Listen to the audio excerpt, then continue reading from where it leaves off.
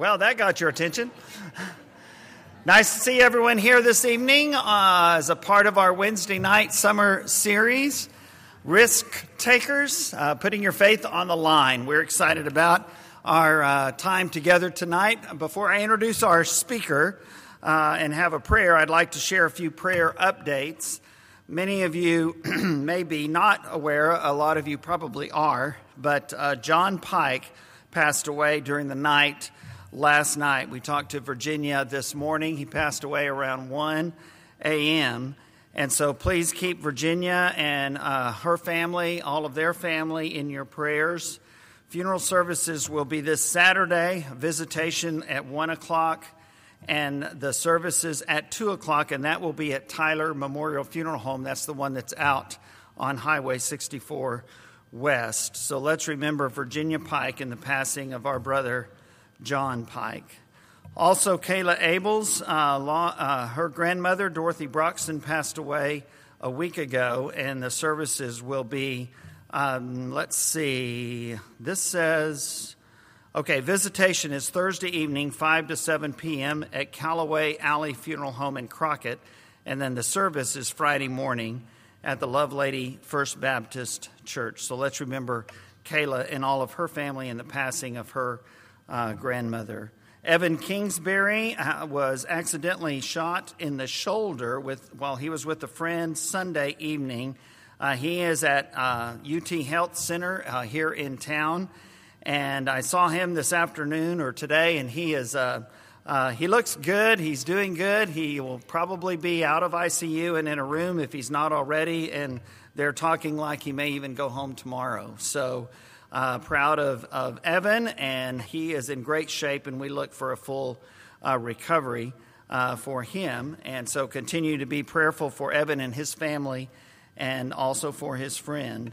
Brianna Dean is the daughter of Brian and Mave, new members here, their son Nika and also Tori, Brianna's older sister. They're all members here now. Brianna is hospitalized in Dallas, so keep her in your prayers. Carolyn Blackstone has a serious case of shingles. Dale says she is still hurting quite a bit, so let's keep her in our prayers. Also, Bill Taylor, who is the father of Emily and Jessica and Sarah here. We want to remember all of their family. Bill had an accident at his farm on Monday and broke his pelvis, so he is at home, but in a lot of pain. Let's remember all of the Taylors, especially Bill. And Carolyn Womack, our Carolyn Womack will have her surgery tomorrow. She has this surgery regularly, every so often, and so we want to continue to remember her and that procedure that she will have tomorrow. There are others on our prayer list. Want to remind you as we keep getting closer and closer to it, our Reconnect Marriage Workshop with Owen and Lauren Mitchell will be September 24th and 25th, and we'll have more about that a little bit later. It's wonderful to see Jane Jones here tonight. She and Wanda are holding down that back pew, so I'm glad that they are both here tonight, especially our dear friend and sister Jane. It's wonderful to see you. We have others that are here visiting. We have others that are here because of who our speaker is, and rightly so. Eric Thornton is a former youth minister intern here, former youth minister here, and former preacher in Athens. He got demoted from youth ministry to preaching several years ago, and now he is here tonight to be our guest speaker in this series. I can honestly tell you that when Joyce and I moved here, we're moving here in 2015, our first impression of the church as we were considering it was a dinner we had with the ministers and their families. And it was a wonderful, wonderful thing. And I can honestly tell you, this is no slight on the other ministers, but I can honestly tell you, and this is 100% true, that Joyce and I were more impressed with Eric Thornton than anybody that we met that night. And there is absolutely nothing that has gone on since I have known my friend and brother that has changed that opinion. And so I am so honored and proud to be able to introduce him tonight and to have a prayer for him and for these that we have mentioned. But I'm looking forward to hearing his message this evening in this series of ours, Risk Takers, Putting Your Faith on the Line. This evening will be one of the highlights of our summer.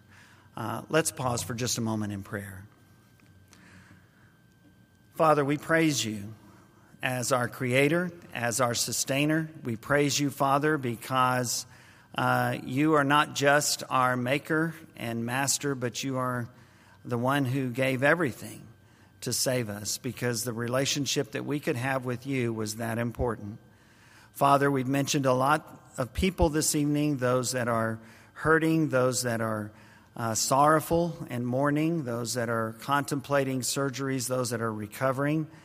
And Father, we just ask your blessings. We pray that you would be with them and those that they love. We ask, Father, a special blessing tonight upon our sister Virginia in the loss of John. And we pray, Father, that your loving spirit would be with her and with Kayla and with all of those who mourn the loss of loved ones who have been such an important part of their lives. And Father, we again pray that you would be with those who are in special need of you tonight. And we pray, Father, that you'd be with Logan, and we're so excited for his song leading tonight. And we pray, Father, that you'd be with Eric as he shares with us and encourages us and challenges us to be willing and courageous and to share your love and word with those around us that you send our way that need to know about your love and your word so desperately. Father, we're thankful for all of our blessings. We pray that you would be with us this evening and all of our days. In Jesus' name, amen.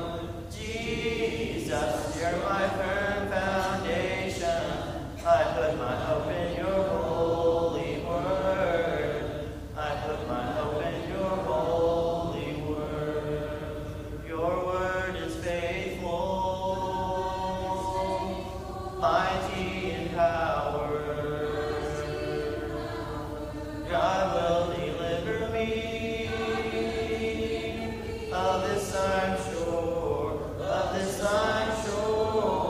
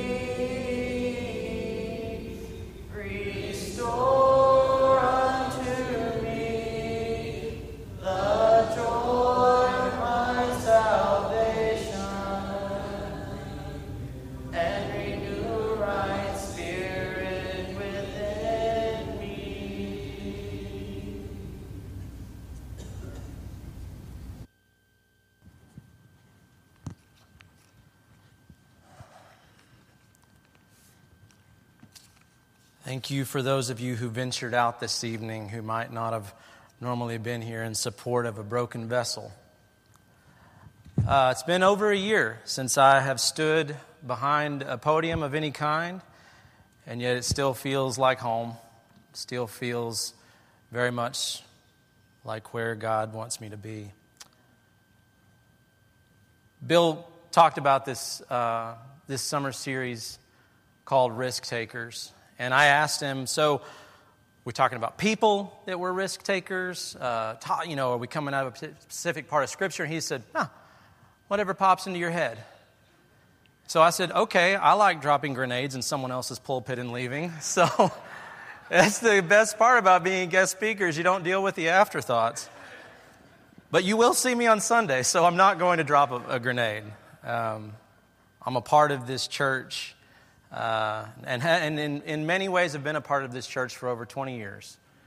You can ask Jay Bonham and Ken Culpepper and their wives who drove to my wedding after me just being an intern here years ago. I've been deeply connected to this church for a long time.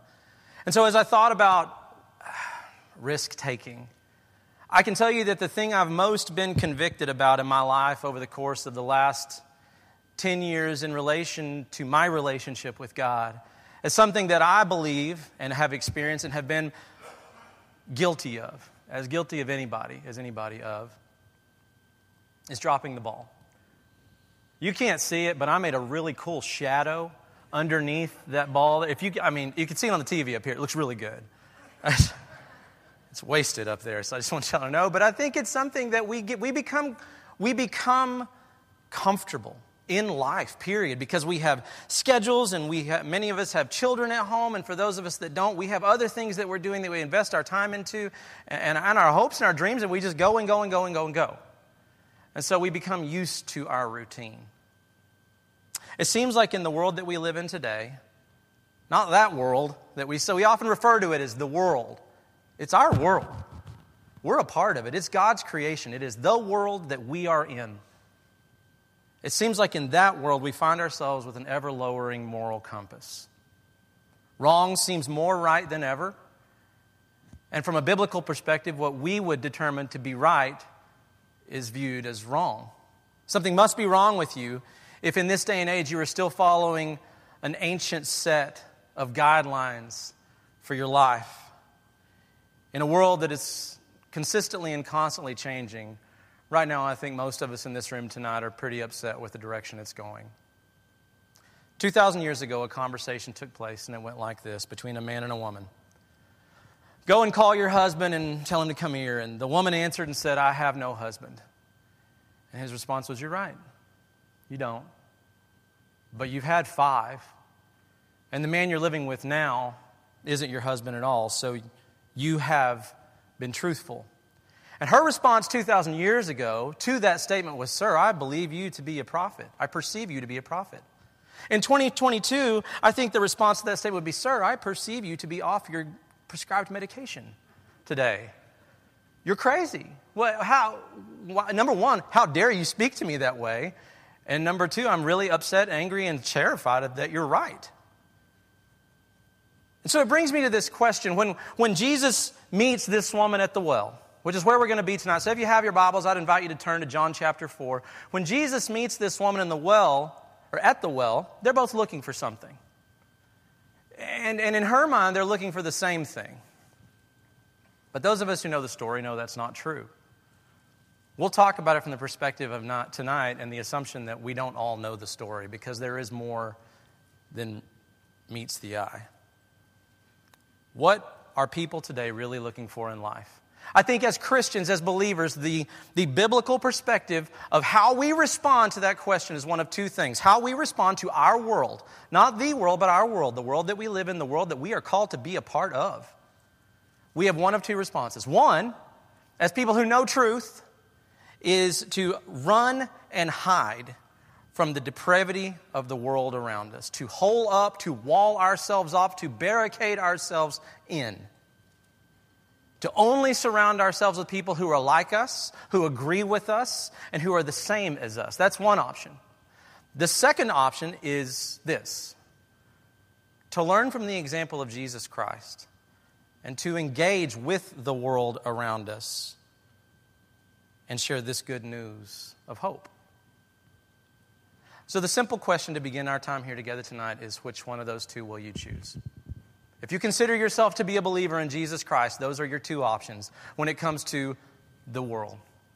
Engage with it, try to change it, try to redirect it and reorient it and point people towards the message of hope that comes through the Son of God, or hide and just wait to die.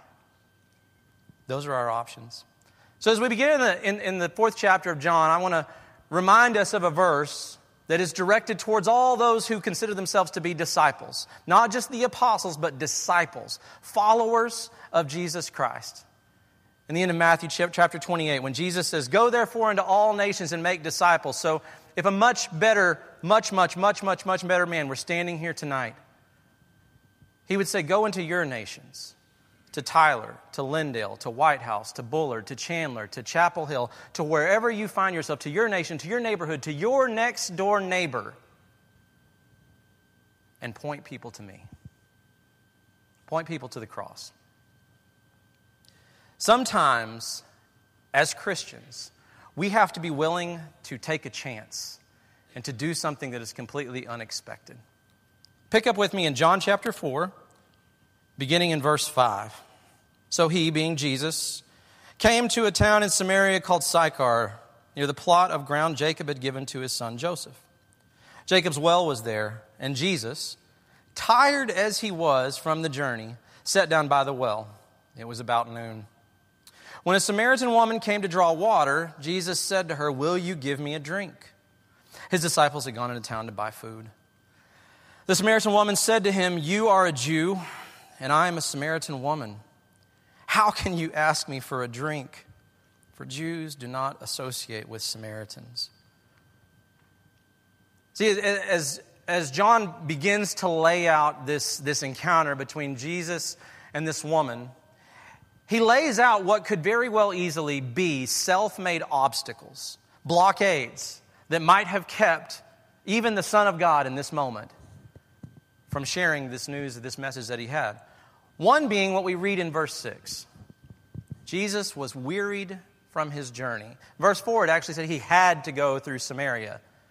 It doesn't tell us why, but the insinuation follows is that a lot of it was about this encounter, this moment in time. And so he was tired from his journey. He was tired, he was worn out, he was hungry, he was thirsty, he was left alone. His followers had gone into town and he was sitting there parched. I mean, kid you not. I don't know the feeling, but I've got some here. And so he was thirsty. Now he could have taken that weariness as an excuse. This Sunday night, for instance, here at West Urban, we have life groups. It would be really easy for us to invite someone to our life group with us. It doesn't require a whole lot out of us. It's really low-key. I mean, it's hard. It's not confrontational. But being that it is Sunday night, another response would be, man, I've got a really tough week ahead of me. I need to get to bed early. I'm weary from what I've been going through. We might be able to say, some night this week, I could invite a neighbor into my home for a meal. I'm going to be eating anyway. I don't have to be the one that makes it, but I could invite that neighbor into my home and show them some hospitality. But it has been a really long day at work. I'm sure some of you did what I did. You came here tonight straight from your job. I'm weary. I'm tired. Surely God will excuse our weariness as an excuse for not sharing a message of hope when we have an opportunity. Jesus had to go through Samaria. So when this Samaritan woman came to draw water, Jesus said to her, "Will you give me a drink?" And after what we just talked about, it makes sense. He's thirsty. He's tired. He's sitting at a well. He has nothing to draw water with. So surely she wouldn't mind giving him a drink, except for another huge man-made, self-made blockade. She was a Samaritan, and he was a Jew. There was a huge wall, not just between Samaritans and Jews, but between men and women in public settings. Jewish tradition said a man could not talk to a woman without her husband being present. Tradition said at best, Samaritans and Jews could only tolerate each other. And tradition said that there was a code how one should conduct themselves, and that code should not be broken. But Jesus came and he shattered tradition over and over and over. Not at the cost of truth, but at the cost of reaching those who were lost. I remember in the little town in West Texas I grew up in, and some of you know where that is, the first Sunday that the screens went up. Yeah, y'all laugh now, but some of y'all were pitching the same fit 25 years ago.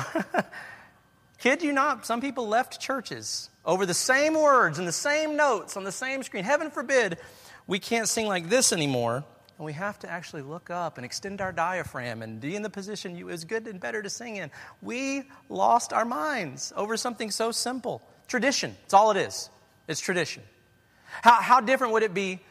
Here's a little grenade, Bill. How different would it be if on a Sunday morning, Bill stood up here dressed like this? Is there something inherently wrong with the way I'm dressed? No. And in fact, if you came to the We Connect class on a Sunday morning, with the exception maybe of Cody Abel's, this is fancy for the young adults, young parents' room. But it's tradition that says, no, this is how one is supposed to act and one is supposed to be perceived. It's tradition that states, this is how we do things. If we don't have 2 songs and a prayer, so help me. Why? Well, it's the way it's in 1 Ephesus. It's just somewhere in there. I know it's there. And in tradition, it tears us apart inside because deep down, we know tradition never trumps truth. But we turn tradition into truth. And we bind things onto one another that God never intended us to bind onto each other. And it builds blockades. Just like this interaction with this woman at the well. Tradition says you don't speak to her. You don't look her in the eye. She is subhuman to you. And Jesus broke tradition. What if we did the unexpected? What if we socialized with the socially unacceptable? What if we made friends with people we might not normally be around? What if we actually built relationships with people before we shared the good news of Jesus Christ with them in the attempt to let them see, I care about you as a human being now, and I care about where you're going to spend eternity? What would it do for the testimony of the church if we actually became interested enough in our community to interact with them before saying, this is truth? To let them know, I love you right where you are right now, and so does Jesus Christ. So what Jesus did, and this is so unique, and this is one of the things that I think we miss it, is he created a thirst in this woman before he ever gave her a drink. Let that statement soak in for just a minute. He created a thirst in this woman before he ever gave her a drink. Let's go back to John chapter 4. Pick up in verse 10.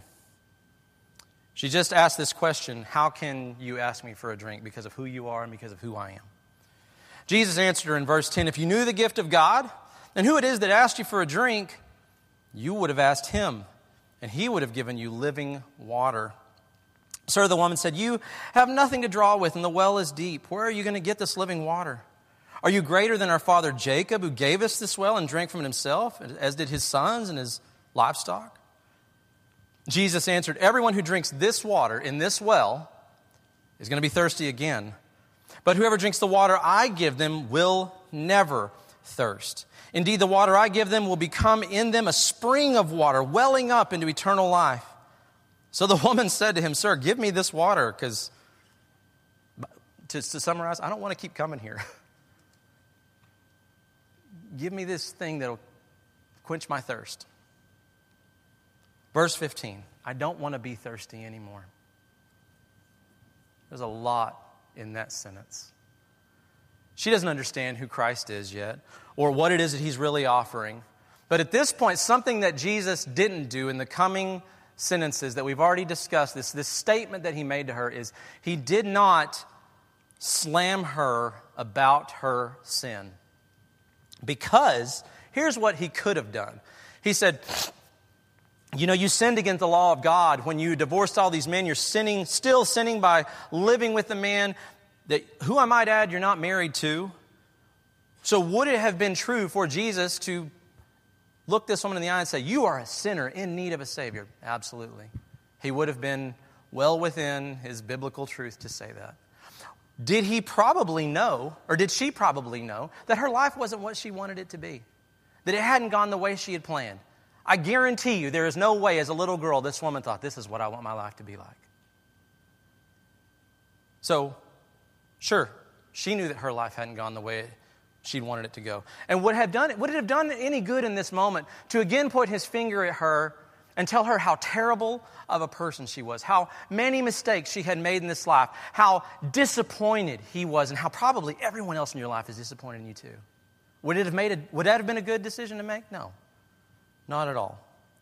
And do we really believe that deep down, when people are finishing off a bottle that they have drank from top to bottom, when they are filling their bodies with illicit drugs, when they are filling their life with all sorts of things that we all know only give us temporary reprieve from what life, the struggles in life are really about,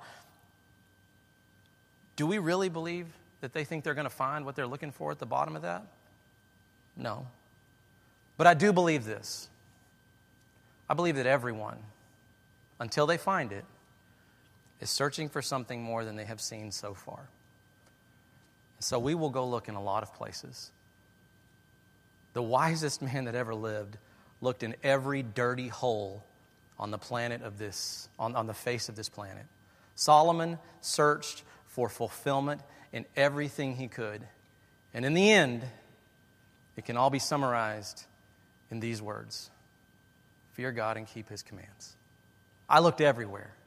In women, in wine, in work, in toil, in self-satisfaction, and I found nothing.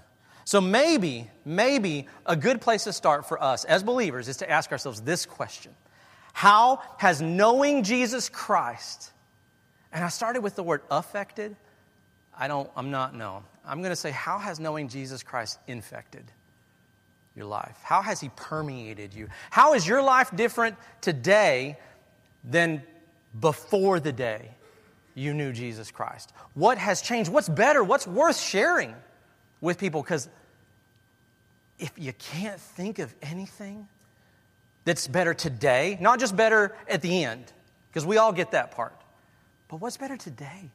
How has Jesus filled your life with hope and joy today, and not just at the end? So maybe a good place for us to begin is to know the answer to that question for ourselves. Because let's face it, most people aren't sprinting to the grave. They don't want to. We want to engage what this beautiful earth has to offer for as long as possible. So if I am asking someone to give the rest of their life to Jesus Christ, I'd better have a reason why it's good today and good tomorrow, and not just good when I'm 6 feet under the earth. Sometimes we need to create a thirst before we offer water. And so the question becomes, okay, so how do I do that? Only Jesus can offer this water, so how do I help create this thirst? And if we look at this story, at the end of it, in verse 29, we see a snippet where she accidentally answers this question for us. The Samaritan woman runs into town and she says, "Come and see a man who told me everything I ever did. Could this be the Messiah?" Now, they could have answered, well, of course he knows everything you ever did. Everyone knows everything you ever did. We all know what you've done. He probably heard it on the way into town. Avoid this woman at all costs. But the text seems to indicate, based on the way that this sentence is structured, that not only did some go and meet Jesus, come and see, but with the fervor that would have been in this woman's voice, because we're going to look in just a moment at what happened in this moment. What she did and what she didn't do, and what she forgot and what she left behind, and in this place where, in this just short moment, everything changed for her. If you believe that God is real, if God has been active and moving and present in your life, then you have a story to tell. Sometimes we think that the story has to be big and powerful and huge, that I had to have gone to prison or been addicted to drugs or gone through some horrible life experience that then I went from A and B are so drastic that I'm a night and day person. But the reality of it is, in our communities, in our neighborhoods, in our spheres of influence, Our lives look a whole lot like the other lives of people around us. We build relationships with people. We have jobs. We move forward with the life that we have. And so how does Jesus move in that? How has Jesus changed your life and made it better? Because Jesus could have chastised her. He could have beat her down mentally and emotionally and verbally. He could have made her feel terrible. But instead, this is what he did. He said, I know all about you, and I'm still offering you living water. I want you to know I care more about who my Father created you to be than what you've done. Your value is worth so much more. Jesus aroused her interest by breaking with tradition, and then she in turn created a thirst in others by asking a question. Could this be the Messiah? And sometimes for us, it's less about having all the answers and listening more and asking more questions, about engaging the world around us, about getting to know the lives and the brokenness and the hurt and the pain of people around us. And that's the second point tonight, is that we have to develop an awareness of the opportunities that we have to share the message of Christ. One response to that would be, I'm willing to talk about what Jesus has done in my life if other people ask. But, if we're all being really honest, that doesn't happen a lot. Where a non-believer asks you, what has Jesus done in your life lately? So we have to acknowledge that and watch for opportunities to have those conversations. This is a unique story in the Gospel of John, because John devotes 45 verses to the story of the woman at the well. And it isn't even until verse 15 that she asks a question. She makes a statement of, give me this water so that I won't have to be thirsty and come here anymore. She's looking not for eternal fulfillment, but for momentary, I'm just thirsty. I don't want to come here anymore. And so often we're critical of people that are only focused on physical needs and not on spiritual needs. And if you've ever spent any time in a church office, I'm sure Sharon or Francis could tell you how many calls they field every day of people calling, I need help with my electric bill, I need help with food, I need help with water, I need help with rent. And it's a rare occasion that someone calls and says, I don't need anything physical from you. I just need someone to pray with me. We expect that a little bit, though. We're like, you always want the stuff. But that's a little bit harsh coming from us, because we have physical needs too. We have struggles in our life. It's easy for us to point the finger because God's giving us what we need right now. Homes and food and gas. Maybe a little less food, but gas to get where we need to be. We all have our own life, our own problems. How am I going to pay my bills? Am I going to be healthy enough to get past this thing that I'm going through? Now take the answers to those questions that God gives you in the span of time from point A to point B. That becomes part of your story. How did God sustain you when you didn't think you had enough finances to carry you through? How did God use the church to surround you and help you in a way that you could have never done yourself? And we don't take that as supernatural, but if we believe in the power of prayer, then it is. Because God is intervening in that moment. And He's turning the hearts of others toward Him because of that relationship that God has created for us with each other. And it becomes a story that's worth sharing.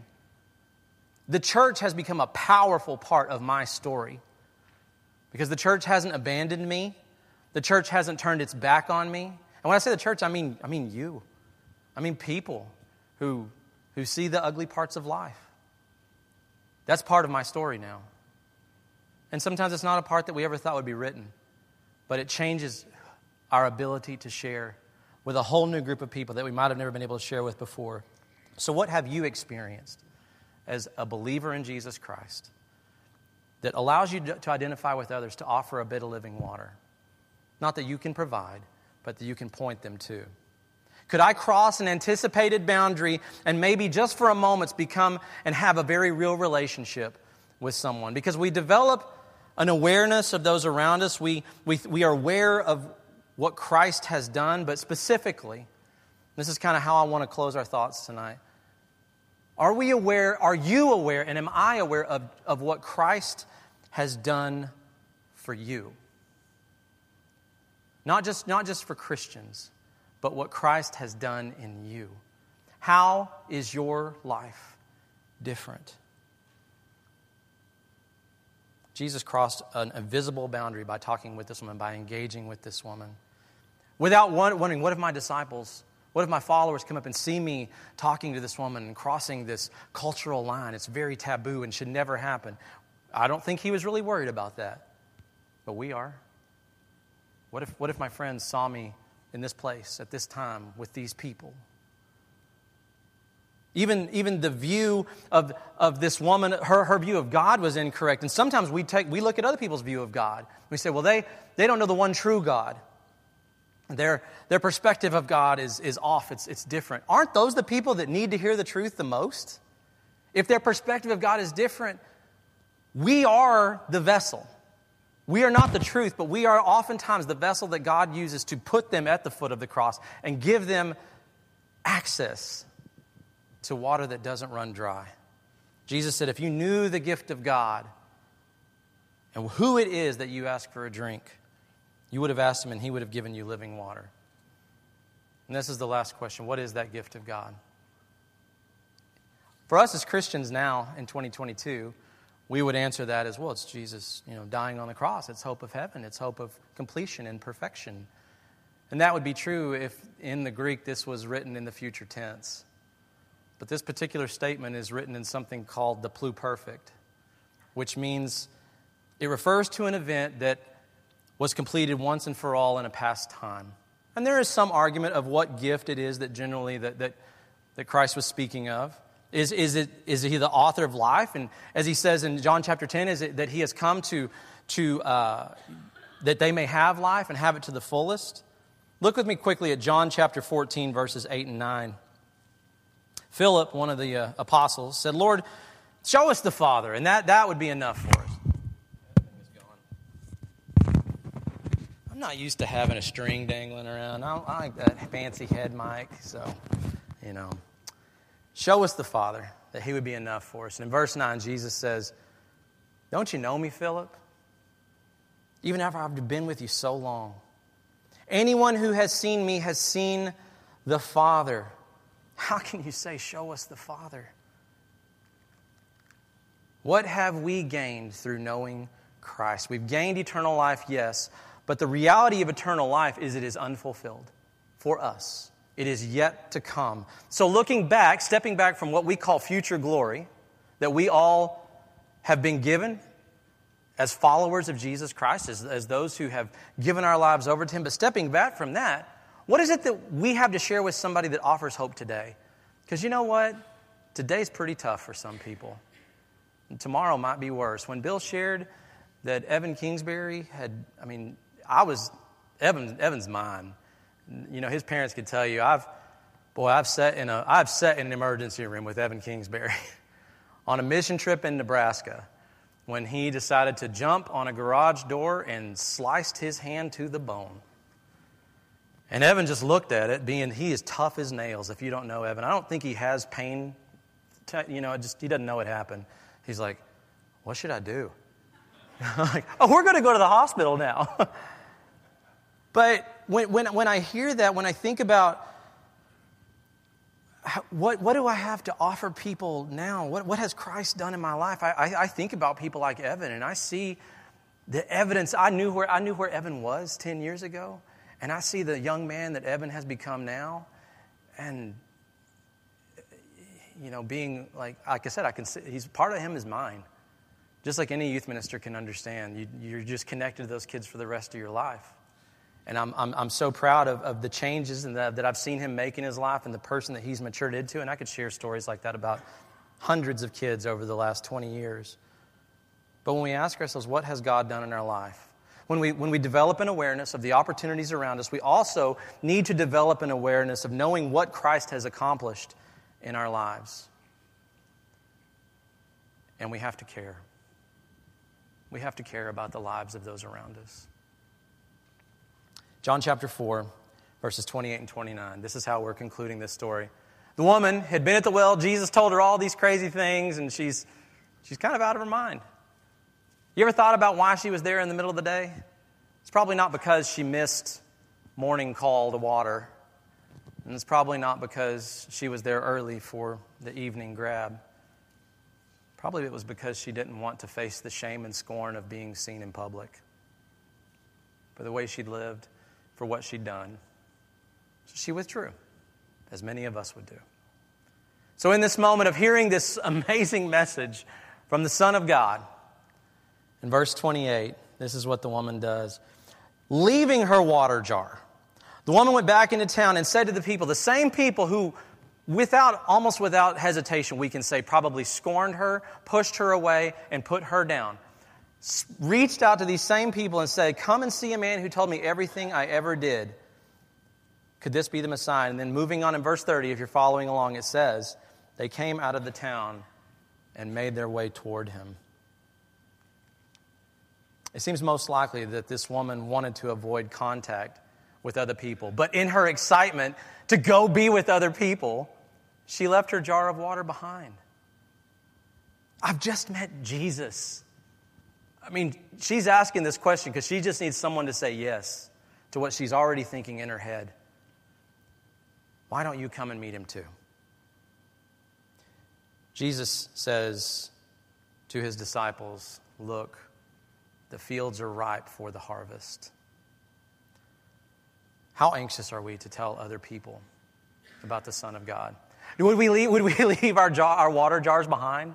We're so excited. Now, maybe we haven't had that transformational moment.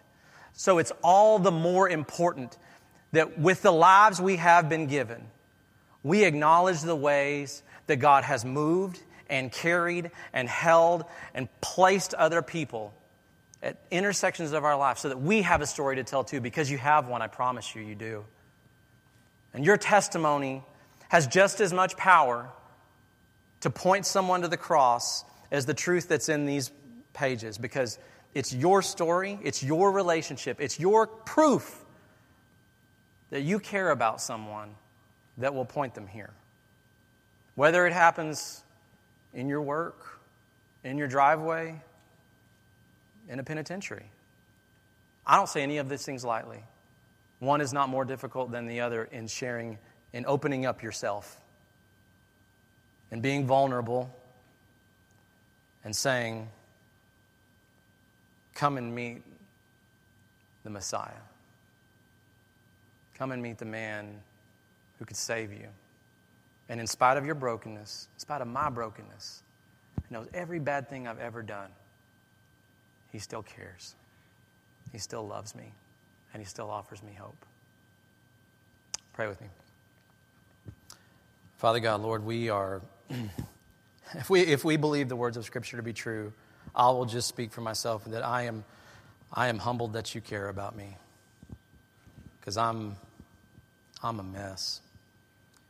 On most days, I struggle to be who I know you call me to be, to speak in the ways that I know you call me to speak. And so, God, I am so grateful that you love me in spite of all of that. God, please remind us of that, to give us strength and courage to carry us and to help us when we're scared. And to know that your words will be enough and we will survive, and that we need to share the hope that we have. We need to share the way that you have been moving and active and living in our lives. And yes, that the hope of eternity it just fills us with joy. But God, we are living in a broken world where people need hope for tomorrow as well. And God, we know you give that too. So help us share that. Help us share our faith and our story with those around us so that maybe one day we'll drop our water jug. We'll drop that thing that in that moment is most important. Say, let me tell you about the man who's changed my life. It's in that man's name, your Son, Jesus the Messiah, the Savior. It's in his name we pray tonight. Amen. You're dismissed. Peace be with you.